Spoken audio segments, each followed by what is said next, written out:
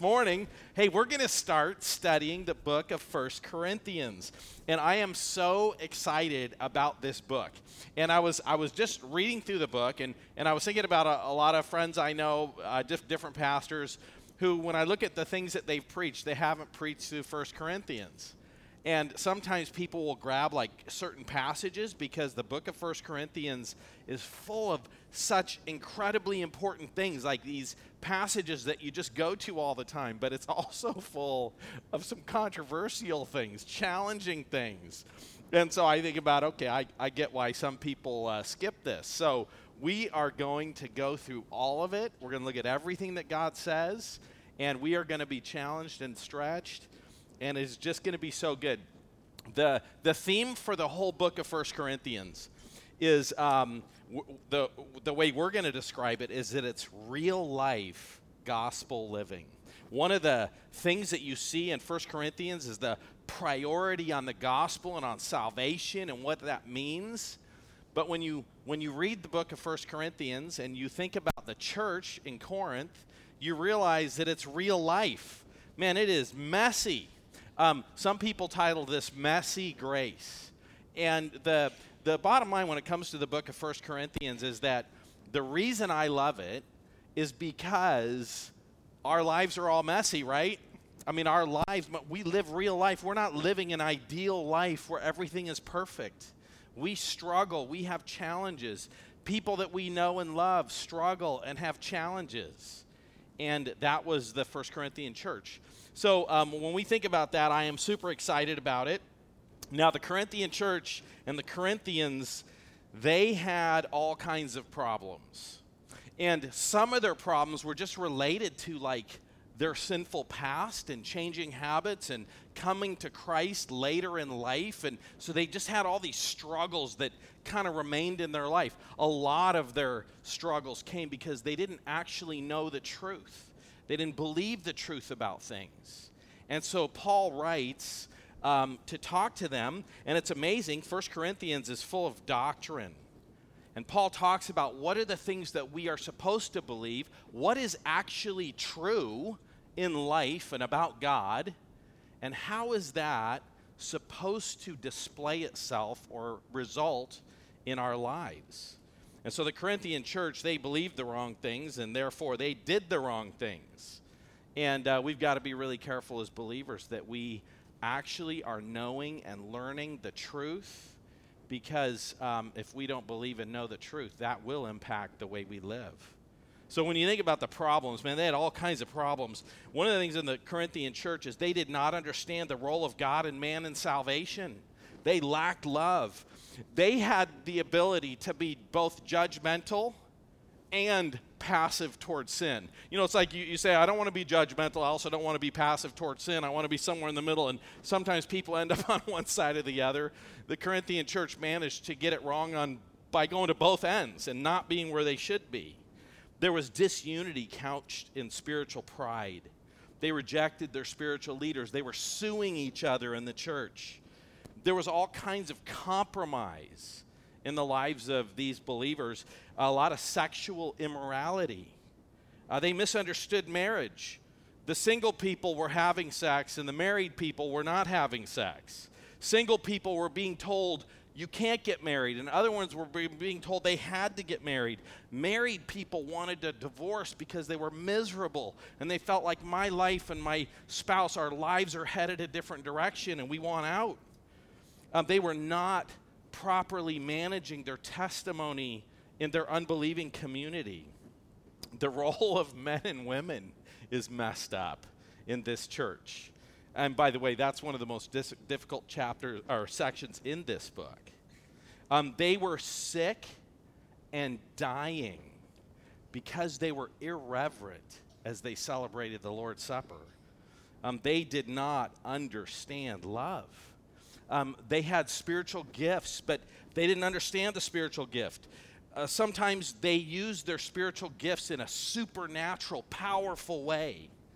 Other times, the expressions of what they thought were spiritual gifts were satanic and demonic.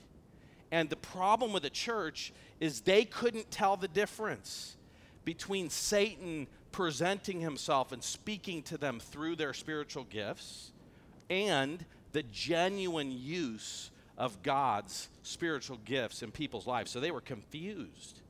Paul's solution to all of these problems in their lives was theology.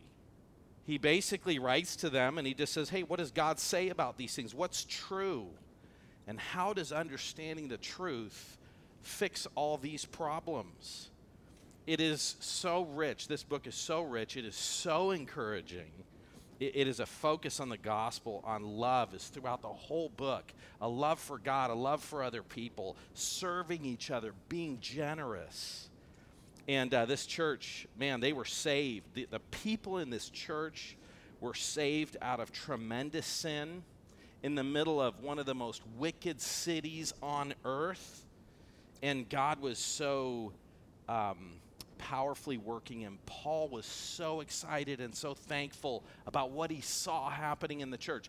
Like, if you were to look at all the churches in the New Testament, the Philippian church, they were the ones who loved Paul, that were so encouraging. And you might look at the Corinthian church and say, man, they must have been a thorn in his side. You know, they're complaining about him, and there was all these problems. But Paul was excited about the Corinthian church. He was so amazed. And when you think about all the problems that the church struggled with, none of it was surprising. It's what you would expect from where they came from. And Paul looked at the Corinthian church and just said, man, this is an amazing church. And so we're going to see how he deals with that theologically. Here's an interesting thing. The Corinthian, 1 Corinthians was not the first book written in the New Testament. It's about number 4. But 1 Corinthians is so popular. It was so well used in the New Testament period that probably before John writes Revelation, the last book written in the first century of the church, church fathers are already quoting and citing this book. In fact, this book is so well used. There's tons of critics that like to look at New Testament books and go, oh, I don't think this was really written by this person, or that this is a fake book, and there's so much criticism toward books in the New Testament. 1 Corinthians gets none, because the evidence for 1 Corinthians is so powerful. In fact, one person said, anybody who questions the authorship of 1 Corinthians or any of the historical details about it doesn't bring any question on the book of 1 Corinthians. It just questions their skill as a critic. I mean, it is just so blatant and so obvious. And so I would just say, why was this book so popular and so well used? Why did it flourish? And I just think it's because all of us need what's in here. And it is so encouraging and such an incredible blessing. And so we're going to be digging into this book today, and I'm excited about that. We're going to be looking at the first 9 verses. So if you have your Bibles, open them up to 1 Corinthians chapter 1, verse 9. And Paul is going to open up this book, this letter to the Corinthians, and he's going to open it up by basically answering 2 questions. And we'll have 3 points this morning, but he's going to answer 2 questions. And the questions that he's going to answer are, what makes you a Christian, and what keeps you a Christian? What makes you a Christian? What keeps you a Christian? And in the middle of that, the first part's kind of 2. God's going to call us into salvation. God is going to pour out his grace in his life and in our lives. And part of being a Christian is having God's grace. So those are our first 2 points. The last one has to do with security. How is it that we end up in heaven? Why does that happen? Where does our confidence about that lie? And it's kind of interesting when Paul writes to the Corinthian church that that's what he says. Here, what's the theology of your salvation? And what saves you and what keeps you saved? That's his opening to this church. And there's going to be a lot of really good things that we'll look at in this book. One of the things that I think is great and that is so encouraging is that these Corinthians, man, they actually write Paul a letter asking questions. And the first 6 chapters in the book is Paul actually responding to a report that he gets about the church and all their problems. And then from 7 to 16 is Paul answering their questions. They're writing him and saying, man, we're struggling. We don't know what to do. So you have these new believers that are having all kinds of difficulty, but they want help. And when Paul writes to them and when he tells them, this is what God says, this is what you should believe, this is what you should think, one of the things that you see is they start obeying what Paul says. And sometimes they take what he says too far. And then he's got to write in 2 Corinthians to go, no, when I said this, I didn't mean that. You got to now do this. But just what a great thing. People who struggled, people who were having personal problems, who were saying, God, I want to know what's true. I want to know what's right, and I'm going to do it. That is the Corinthian church. And I just think that is spectacular. That's why we're going to go through 1 Corinthians. So just to start with, I want to actually just read to you when the Corinthian church was planted. How did it get started? So I know I told you to go to 1 Corinthians 1 through 9, but let me change that. Go to Acts chapter 18, verse 1. Acts chapter 18, verse 1. We're going to read a few verses here and see some really important things that will help us understand this church. Now, while you're going there, the Apostle Paul, he plants the church on his second missionary journey. So Paul goes on these journeys, and he's preaching, and he's planting churches. And so it's his second trip that he plants a Corinthian church, and then he actually visits them again on his third missionary journey. And so you could see that yellow arrow pointed there. That's the city of Corinth. And one of the things about this city is it was really, it was right there in the middle. You can kind of see in the top there how it's like this little narrow piece of land. And what happened was this city was incredibly sinful, incredibly rich. They had everything. And so one of the things that happened is people would travel right through Corinth because they would be going up and down. The people that were on land would travel. But people who had boats actually would also go through. They got all of the trade. And they would actually take boats and they would go across that little area there. And they would just roll boats across instead of sailing them hundreds of miles around dangerous areas. They would just take their boats and roll them across the land to the other side. And in fact, even in shortly after Paul's time, some of the rulers of that area were actually trying to dig a trench so that boats could float across. And just so you know, in the 1800s, probably about 100, little less than 100 years ago, they actually finished this passage through there. So ships use that today. So this city was rich. It was known for its sinfulness. Like you think about Sodom and Gomorrah. You think about Las Vegas, Sin City. That was Corinth. And that's part of what helps us understand it. So let's read a little bit here. We're going to see some things that you're going to really just love when we read through our passage. So this is the description of the church being started. It says, after this, Paul left Athens and he went to Corinth, and he found a Jew named Aquila, a native of Pontus, recently come from Italy with his wife Priscilla. Hey, we've heard these people. We're going to start in the Corinthian church. There's like this association with these people who are really well known in Scripture. So we got Priscilla and Aquila. Anybody know what they did? What are they known for? They helped out Apollos, right? They sat down with Apollos, this mighty man in the Scriptures. That's interesting because he's associated with the Corinthian church too. He goes on and he says that they had come from Italy with his wife Priscilla because Claudius had commanded all the Jews to leave Rome. And when he went to see them, and because he was of the same trade, he stayed with them and he worked, for they were tent makers by trade. And he reasoned in the synagogue every Sabbath and tried to persuade Jews and Greeks. So the Apostle Paul is there, and he wants the Jews to get saved. Those were all the people with the right theology. They believed the Old Testament. They believed that there was one God. And so they were Jews, but they weren't saved. Even though if you gave them a theology test, they would have got it all right. They weren't Christians. And he was reasoning with them, and he was trying to help them come to know the Lord. And he was preaching to the Gentiles, all the prostitutes and the people worshiping Diana and all the wickedness and sinfulness. And he's trying to share the gospel with them, and he's doing it every Saturday. And the rest of the week, he's working. So he didn't have as much time there. But look at verse 5. When Silas and Timothy arrived from Macedonia, this is the Philippian church. Remember, we went through them. They were so generous. They were poor, and they took up this offering, and they sent it to Paul so that he could minister to the Corinthians who were rich. The poor church financing the ministry of the rich church. And Paul tells us that in Corinth, their attitude was so bad, he wouldn't take money from them. Because he says, I don't want you to ever question why I'm doing what I'm doing. So he actually let the Philippians pay him to minister to them.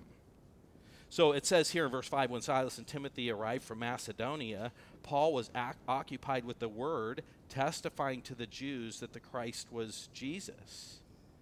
So he quits just ministering on Saturday and starts ministering all week when they show up with this gift from the Philippian church. And it says that, it goes on in verse 6, it says, and when they opposed him and reviled him, he shook out his garments and said to them, your blood be on your own heads. I am innocent.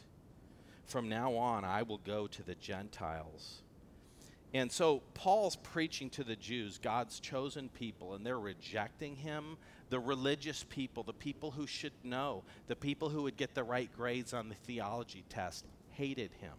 And he finally says, okay, I'm not going to preach to you anymore. Your blood's on your own head. I'm going to go to the Gentiles. And I'm sure that really upset them. And so it says here in verse 7, and he left there and went to the house of a man named Titius Justus, a worshiper of God.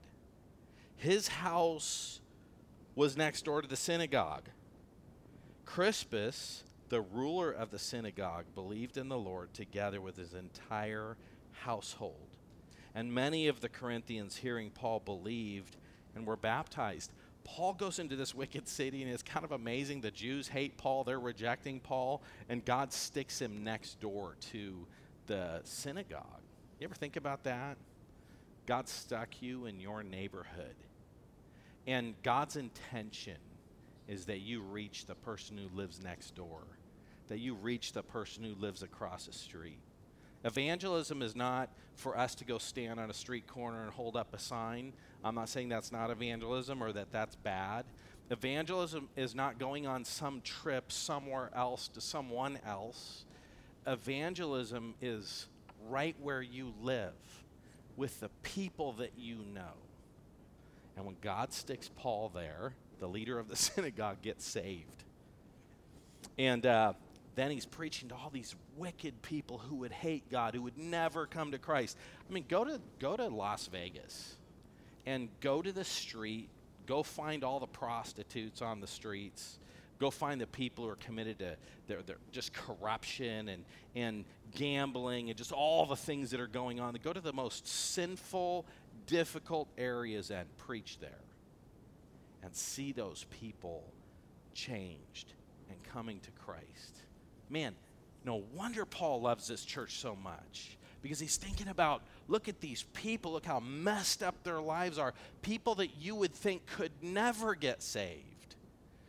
And then he preaches to them and they come to know the Lord. And so that's part of why he loves this church. And that's what God wants from us, is that we have a ministry like that. And but it's a tough ministry.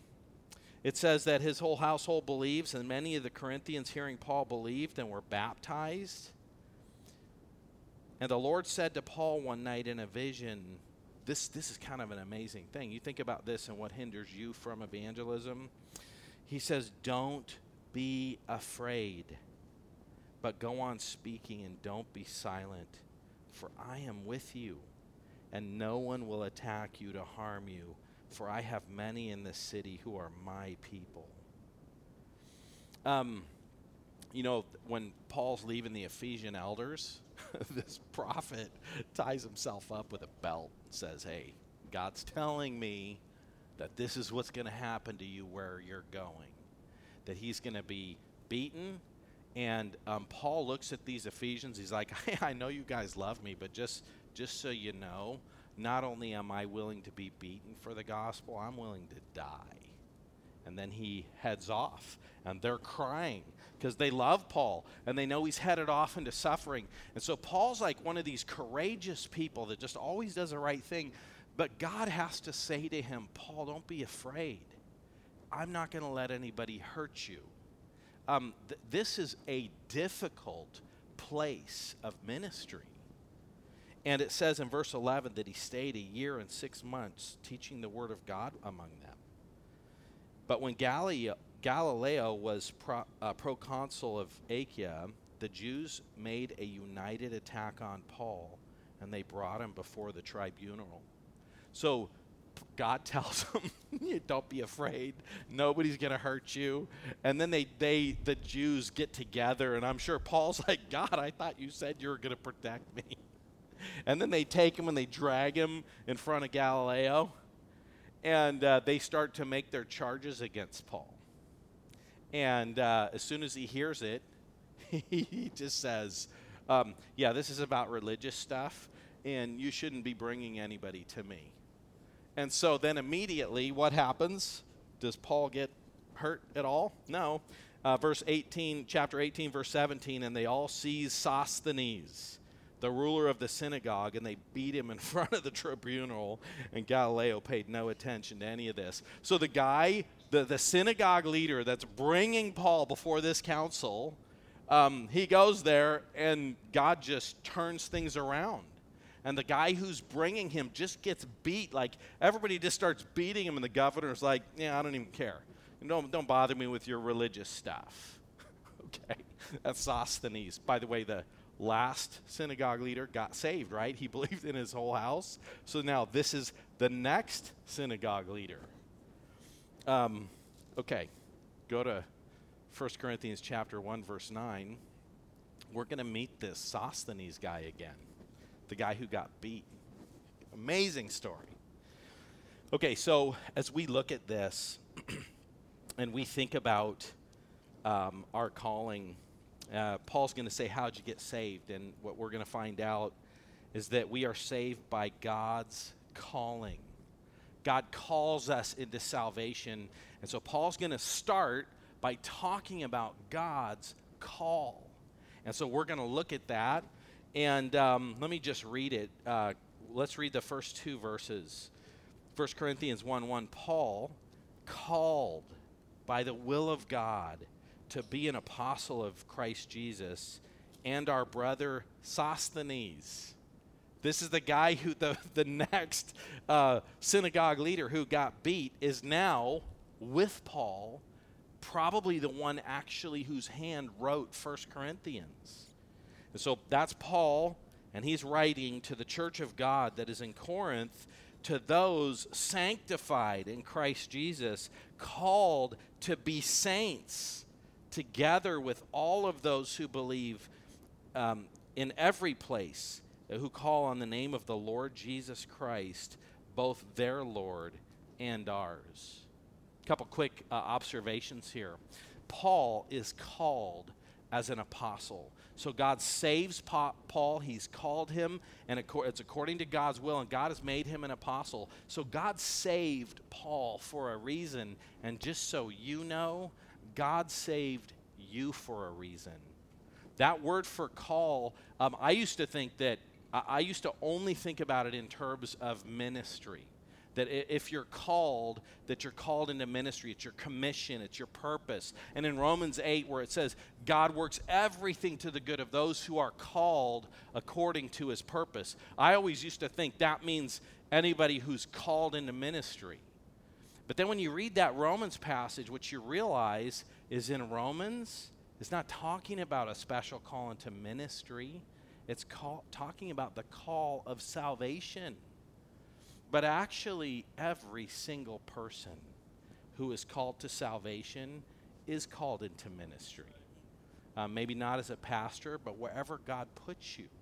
So have you thought about the fact that your life has a purpose? God saved you for a reason. And are you pursuing that the way God would have you do it? An apostle just means one who's sent. And what's significant about this is that when Paul speaks and when Paul writes, he does it with God's authority. And so that's a significant thing to the church of God that is in Corinth. That's this wicked city, to those sanctified in Christ Jesus. So sanctification is what happens. It's what Jesus does in our life. He sanctifies us. Now, sanctification, there's justification. That's being right before God. There's sanctification, which is a process. That's the process of becoming righteous. But what's interesting here is this is not talking about a process.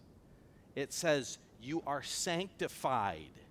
In other words, made holy, made righteous. This is not dependent on their life. Like if you read 1 Corinthians, you know anything about them, they are wicked, sinful people. They're not living up to who they are in Christ. But Paul doesn't attach sanctification to them or their life. He attaches it to the work of Christ. So he's talking about the fact that they're saved. Let me just show you this. Galatians chapter 2, verse 16 just says this: "Yet we know that a person is not justified by works of the law, but through faith in Jesus Christ." So we who have believed in Christ Jesus, in order to be justified by faith in Christ, not by works of the law, because by the works of the law, no one will be justified. And this sanctification is something that happens next in a person's life. It's something that God will bring to completion in heaven. But Paul's just looking at this and saying, you are sanctified. You know, just another thing about sanctification, and Paul's like being specific here about the gospel, and he does this all over. Did you know that if you're trying to be justified by works, you're not a Christian? People who are confused about whether or not works get you into heaven, you are not a Christian if you think your behavior gets you into heaven. People who teach that works get you into heaven are teaching a false gospel. Look what Paul says in Galatians chapter 2. He says this. He says, look, I, Paul, say to you that if you accept circumcision, Christ will be of no advantage to you. Now, here's the interesting thing about Paul. He circumcised Timothy because he was traveling with them and he was taking him into synagogues. So it is not the act of circumcision that condemns a person to hell. But if you're a Jew, and you are trying to do these religious works, and that's what Paul's talking about here, if you are being circumcised to try to obey the law, and you think that that is going to get you into heaven, Christ is of no value to you. Our standing before Jesus is based on the work of Christ. If you are trying to work it yourself, Christ, you get nothing from him. It goes on. And he says in verse 3, I testify again to every man who accepts circumcision that he is obligated to keep the whole law. You are severed from Christ, who would be justified by the law. You have fallen away from grace. When Paul's writing to the Galatians, Jesus says, if you're confused and you think that your behavior gets you into heaven, you're not saved. You're severed from Christ. There's no value of Christ for you. You better be perfect and keep the whole law, which can't be done. See, we live in a world where people are confused about some of these things, but God just says, no, we are saved by the work of Christ. Goes on to the church of God that is in Corinth, to those sanctified in Christ Jesus, called to be saints, together with all of those who in every place call on the name of the Lord Jesus Christ, both their Lord and ours. So they're sanctified, and saints is just a noun way of saying sanctified. It means holy, a holy person. And we've all heard about saints, and every true Christian is a saint. And what's interesting is that we know the Catholic Church, they have this thing where if somebody did a miracle and there's these, if they're righteous enough and if there's been 5 years from the time that they've died, that the church can canonize them as a saint. And then we have these saints that we talk to and we ask them to talk to God for us. I'll just tell you, that is so unbiblical. That's to talk to a dead person, which is what a saint is, a dead person. To think that a dead person can somehow help you. To pray to a dead person about, can you intercede for me? You know who prays for you? God himself prays for you. The Trinity prays for you. So Jesus is our advocate. He's praying for us. The Holy Spirit prays for us. And so you've got they're praying to the Father. The Trinity itself are praying to each other for us. We don't rely on dead people for that. And so that's just one of those things that if you're a Christian, you're a saint. And anybody who's trusting saints or they're trusting Mary and they just feel like, oh man, if I pray to Mary, then I'll get into heaven because or she'll help me because God will listen to his mom. Praying to dead people is wrong. Read the Old Testament. We don't pray to people who are dead. We don't seek to speak to the dead. That's idolatry. It's idol worship. And when you think about just even the doctrine about what it takes to become a saint, how about Moses? He was the most humble man on earth. Okay, there's a righteous guy. What about all the miracles that he did in the Old Testament? What about Elijah? He was a good guy. Look at all the miracles he did. What about Elisha? He did all the miracles. Show me where in the New Testament it says we should pray to them. And so that's just one of those doctrines that is so incredibly harmful, along with all the other doctrines that go along with those things.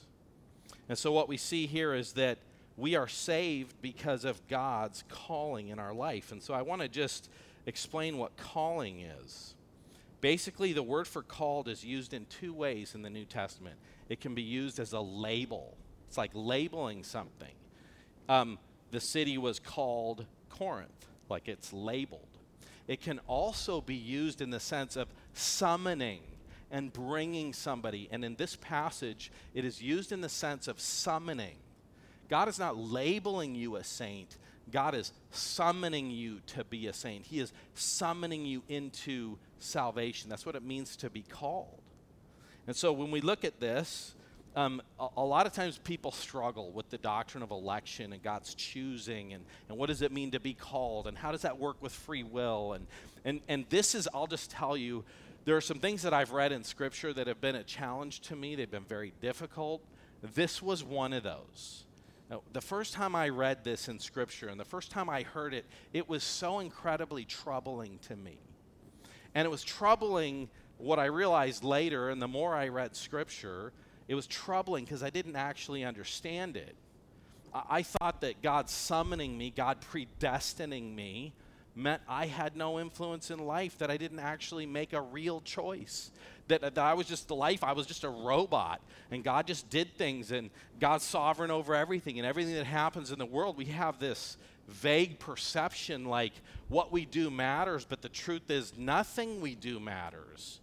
God's just sovereign and control, and he's made decisions before I was even born about whether or not I'm going to come to know the Lord. So why does anything I ever do matter?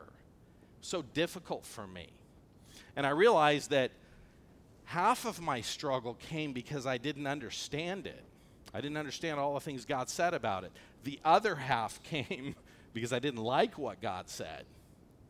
And so what I've come to realize is that, man, we need to make sure that we are working hard to actually understand what God says. But if God says something that we don't like, we need to change. We don't just pick our favorite doctrine. We don't just reject things because we don't like them. And the doctrine of election, the doctrine of God choosing, doesn't mean you don't make a real choice. Now, the Bible's really clear that we make real choices, that the choices we make affect life. He's very clear about that. But also, when you look at these doctrines, they affect the way we think about life, the way we think about evangelism, the way we think about people. So I just want to show you Romans chapter 8 says this, verse 28, and we know that for those who love God, all things work together for good, to those who are called according to his purpose. That's just a way of saying if you're a Christian, if God has chosen you, if he has called you to himself, if he has summoned you, that he is going to work everything in life for your good. It's not just this random theology. It's a truth. It is theology that impacts the way we see life, the way we think about life. And he's going to go on and he's going to say this. Look at verse 29. For those whom he foreknew, God knew you in advance. He knew you personally before you were ever made. He foreknew you. So he knew you in advance. For those whom he foreknew, he also predestined. Some people say, I don't believe in predestination. I say, read your Bible. The more theologically educated people don't say, I don't believe in predestination. They redefine predestination. But it just says that God predestined to be conformed to the image of his Son, in order that he might be the firstborn among many brothers. And those whom he predestined, he also called. So first God knows you in advance, then God predestines you, and then God summons you. He calls you. And then the people that he calls, he justifies. That's to make you right before God. And those whom he justifies, he glorifies. So if God foreknew you and predestined you and called you and justified you, he glorifies you. So that's like a whole thing. All those things are guaranteed to happen. It's the same group of people that's being discussed. Look at verse 31. This is how this is supposed to affect us. What then shall we say to these things? If God is for us, who can be against us? He who did not spare his own Son, but gave him up for us all, how will he not also with him graciously give us all things? Now, we look at that theologically, we understand that, and this is one of the things that I suggest that everybody do when it comes to any of these things. Just read the Bible. Read it from beginning to end. And as you read the Bible, you see these theological truths worked out all through the Old Testament in all kinds of Bible stories. You see them worked out in Samson's life. You see them worked out in every story. And you understand, am I a robot that makes no real choices in life? No. Read the Bible. It's very obvious that that is not true. Is God sovereign? Is God the one who works in the heart, in a person's heart? Yes. So let me tell you, how does God call you into salvation? You know, Peter explains that. So this is what it says in 2 Peter 1:3. It says that God's divine power has granted to us all things that pertain to life and godliness. Everything you need for your life, God has given you. When we read the rest of this passage, Paul's going to talk about this. This theology he's going to explain to the Corinthians. Everything you need, God has given you for your life and for godliness, through the knowledge of him who called us to his own glory and excellence. You want to know how God calls people? God doesn't just do some random thing and you have nothing to do with it and you don't say anything about it. What God does is God opens up your heart to see who Jesus is. God calls us through his glory and through his excellence. See, some people, when they look at Jesus, they hate him, they reject him, they don't want him. So they say no to Jesus. Could they say yes? Yes, they could. Do they say yes? No, because they don't want to.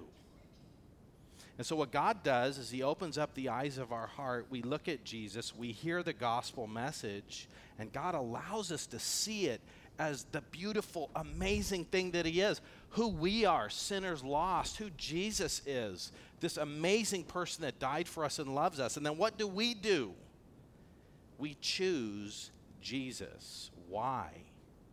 Because God opened our heart. Now, when you think about Acts chapter 16, talking about Lydia, Paul preaches, and what does God do?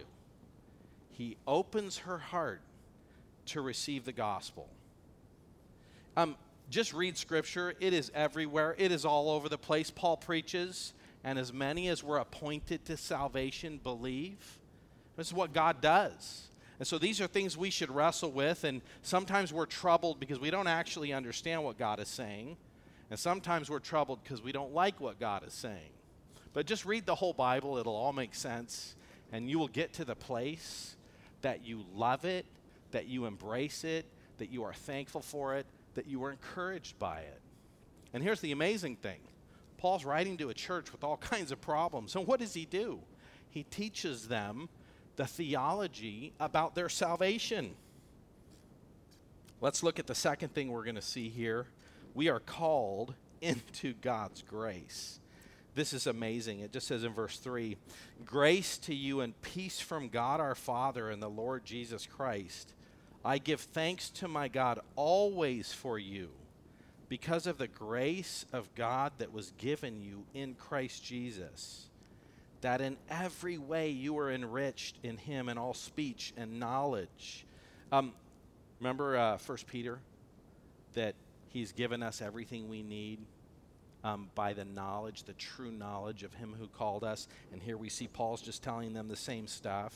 You've been enriched in speech, in knowledge, even as the testimony about Christ was confirmed among you, so that you are not lacking in any gift as you wait for the revealing of our Lord Jesus Christ.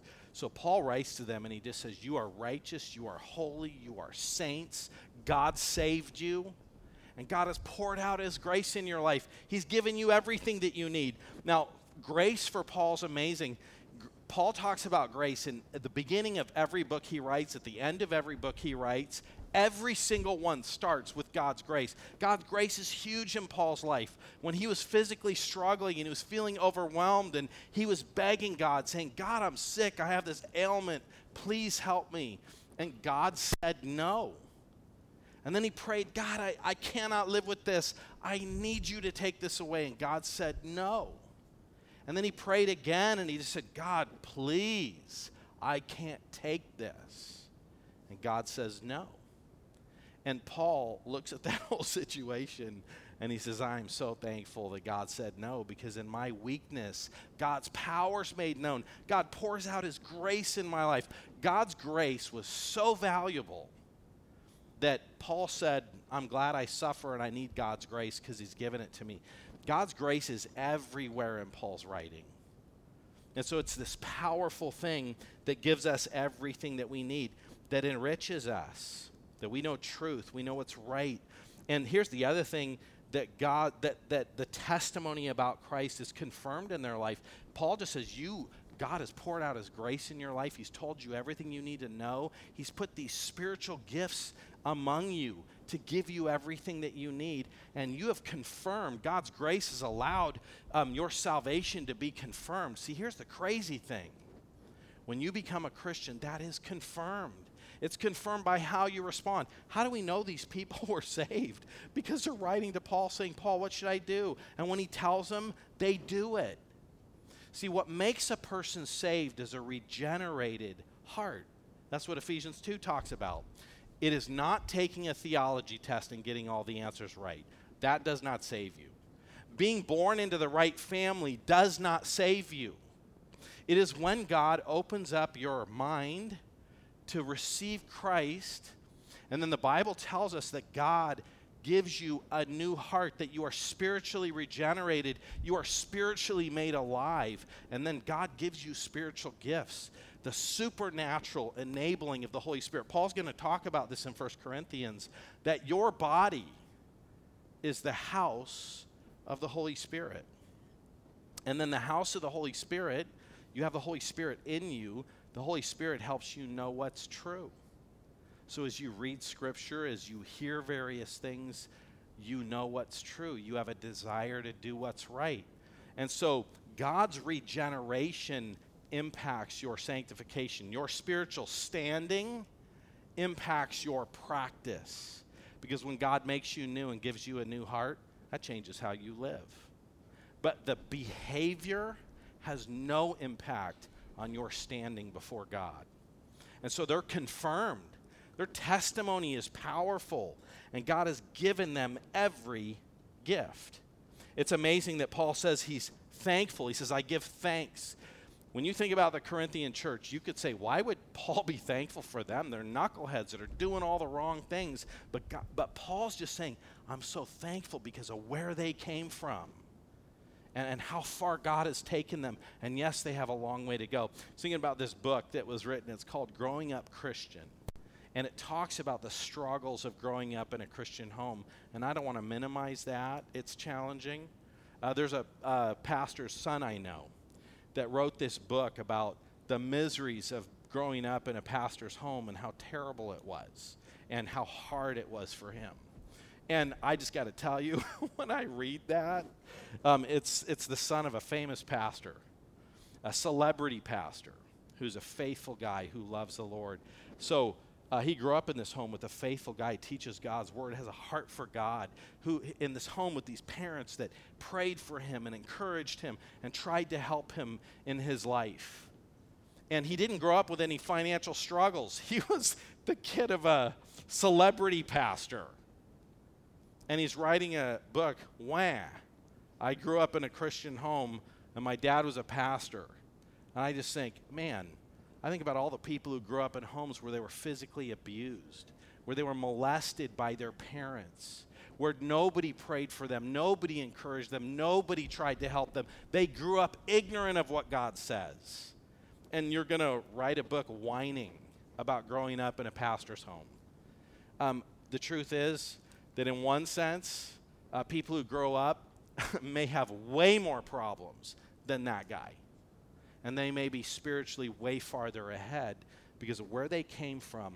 You know, the Bible tells us that to whom much is given, much is required. You know, so Paul's thankful for these believers. And I want to just end this morning by talking about this, that God has called us for eternity. Salvation is not for a brief moment on this earth. If you pray to receive Christ and you're saved today and then you lose your salvation tomorrow, that's not salvation. Salvation is something that encompasses today and between now and the end, but no saved person can lose their salvation. Like when you read that list in Romans, the same people that he foreknew and then all the things in between, he glorified. There's no exit ramp for people who are Christians. If God saves you, he's going to take you to the end. And this is how he encourages this church. He says, who will, verse 8, sustain you to the end, guiltless in the day of our Lord Jesus Christ. God is faithful, by whom you are called into the fellowship of his Son, Jesus Christ, our Lord. Our salvation is based on the work of God, the calling of God, and God's sustaining power. Now, here's the thing that's challenging. God calls us into fellowship with his Son. See, some people think that eternal security means that people who are not really saved are saved. So they look at a person who grows up in church, they remembered when they prayed a prayer, and then that person lives their life and they come to the place that they say, hey, I'm not a Christian, or nothing in their life reflects that they know Christ. And people misunderstand and they think, oh no, you don't lose your salvation. So this person was a pastor and then they said, actually, I've thought a lot about it and decided I'm not a Christian anymore. Well, he's still saved because once God saves somebody, he always saves them. No. John tells us sometimes people go out because they were never really of us. And so the thing is that when God regenerates you, when he changes your heart, when he gives you a heart for him, that doesn't go away. That's what God sustains. Does not mean we don't struggle with sin. Doesn't mean that people don't have struggles and difficulties. But if God saved you, you are going to get all the way there, because that's what salvation means. There's all kinds of verses that we could look to in that. But God saves us, he says it there and all over the place, and there's lots more coming in 1 Corinthians.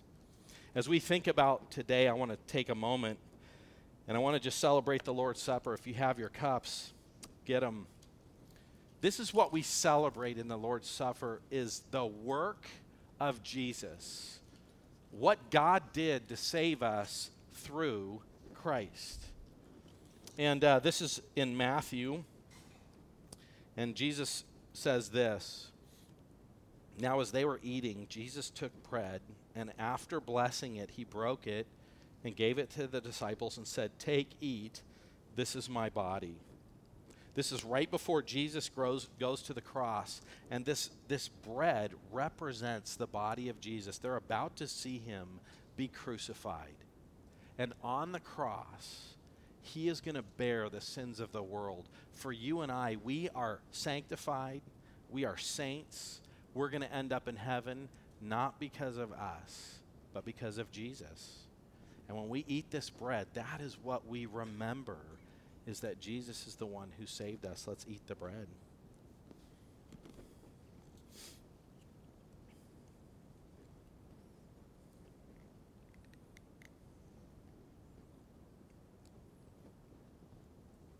And he took the cup when he had given thanks, and he gave it to them and said, "Drink of it, all of you, for this is my blood of the covenant, which is poured out for many for the forgiveness of sins.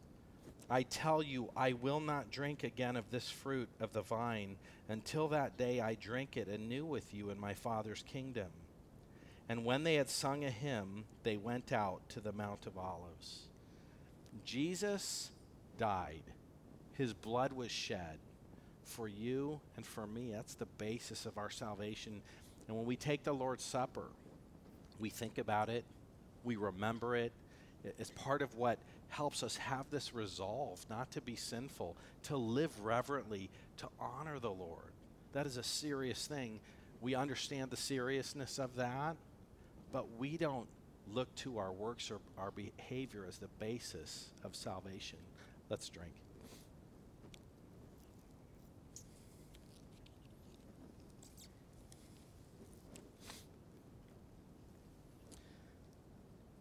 Lord, we thank you for your work on the cross.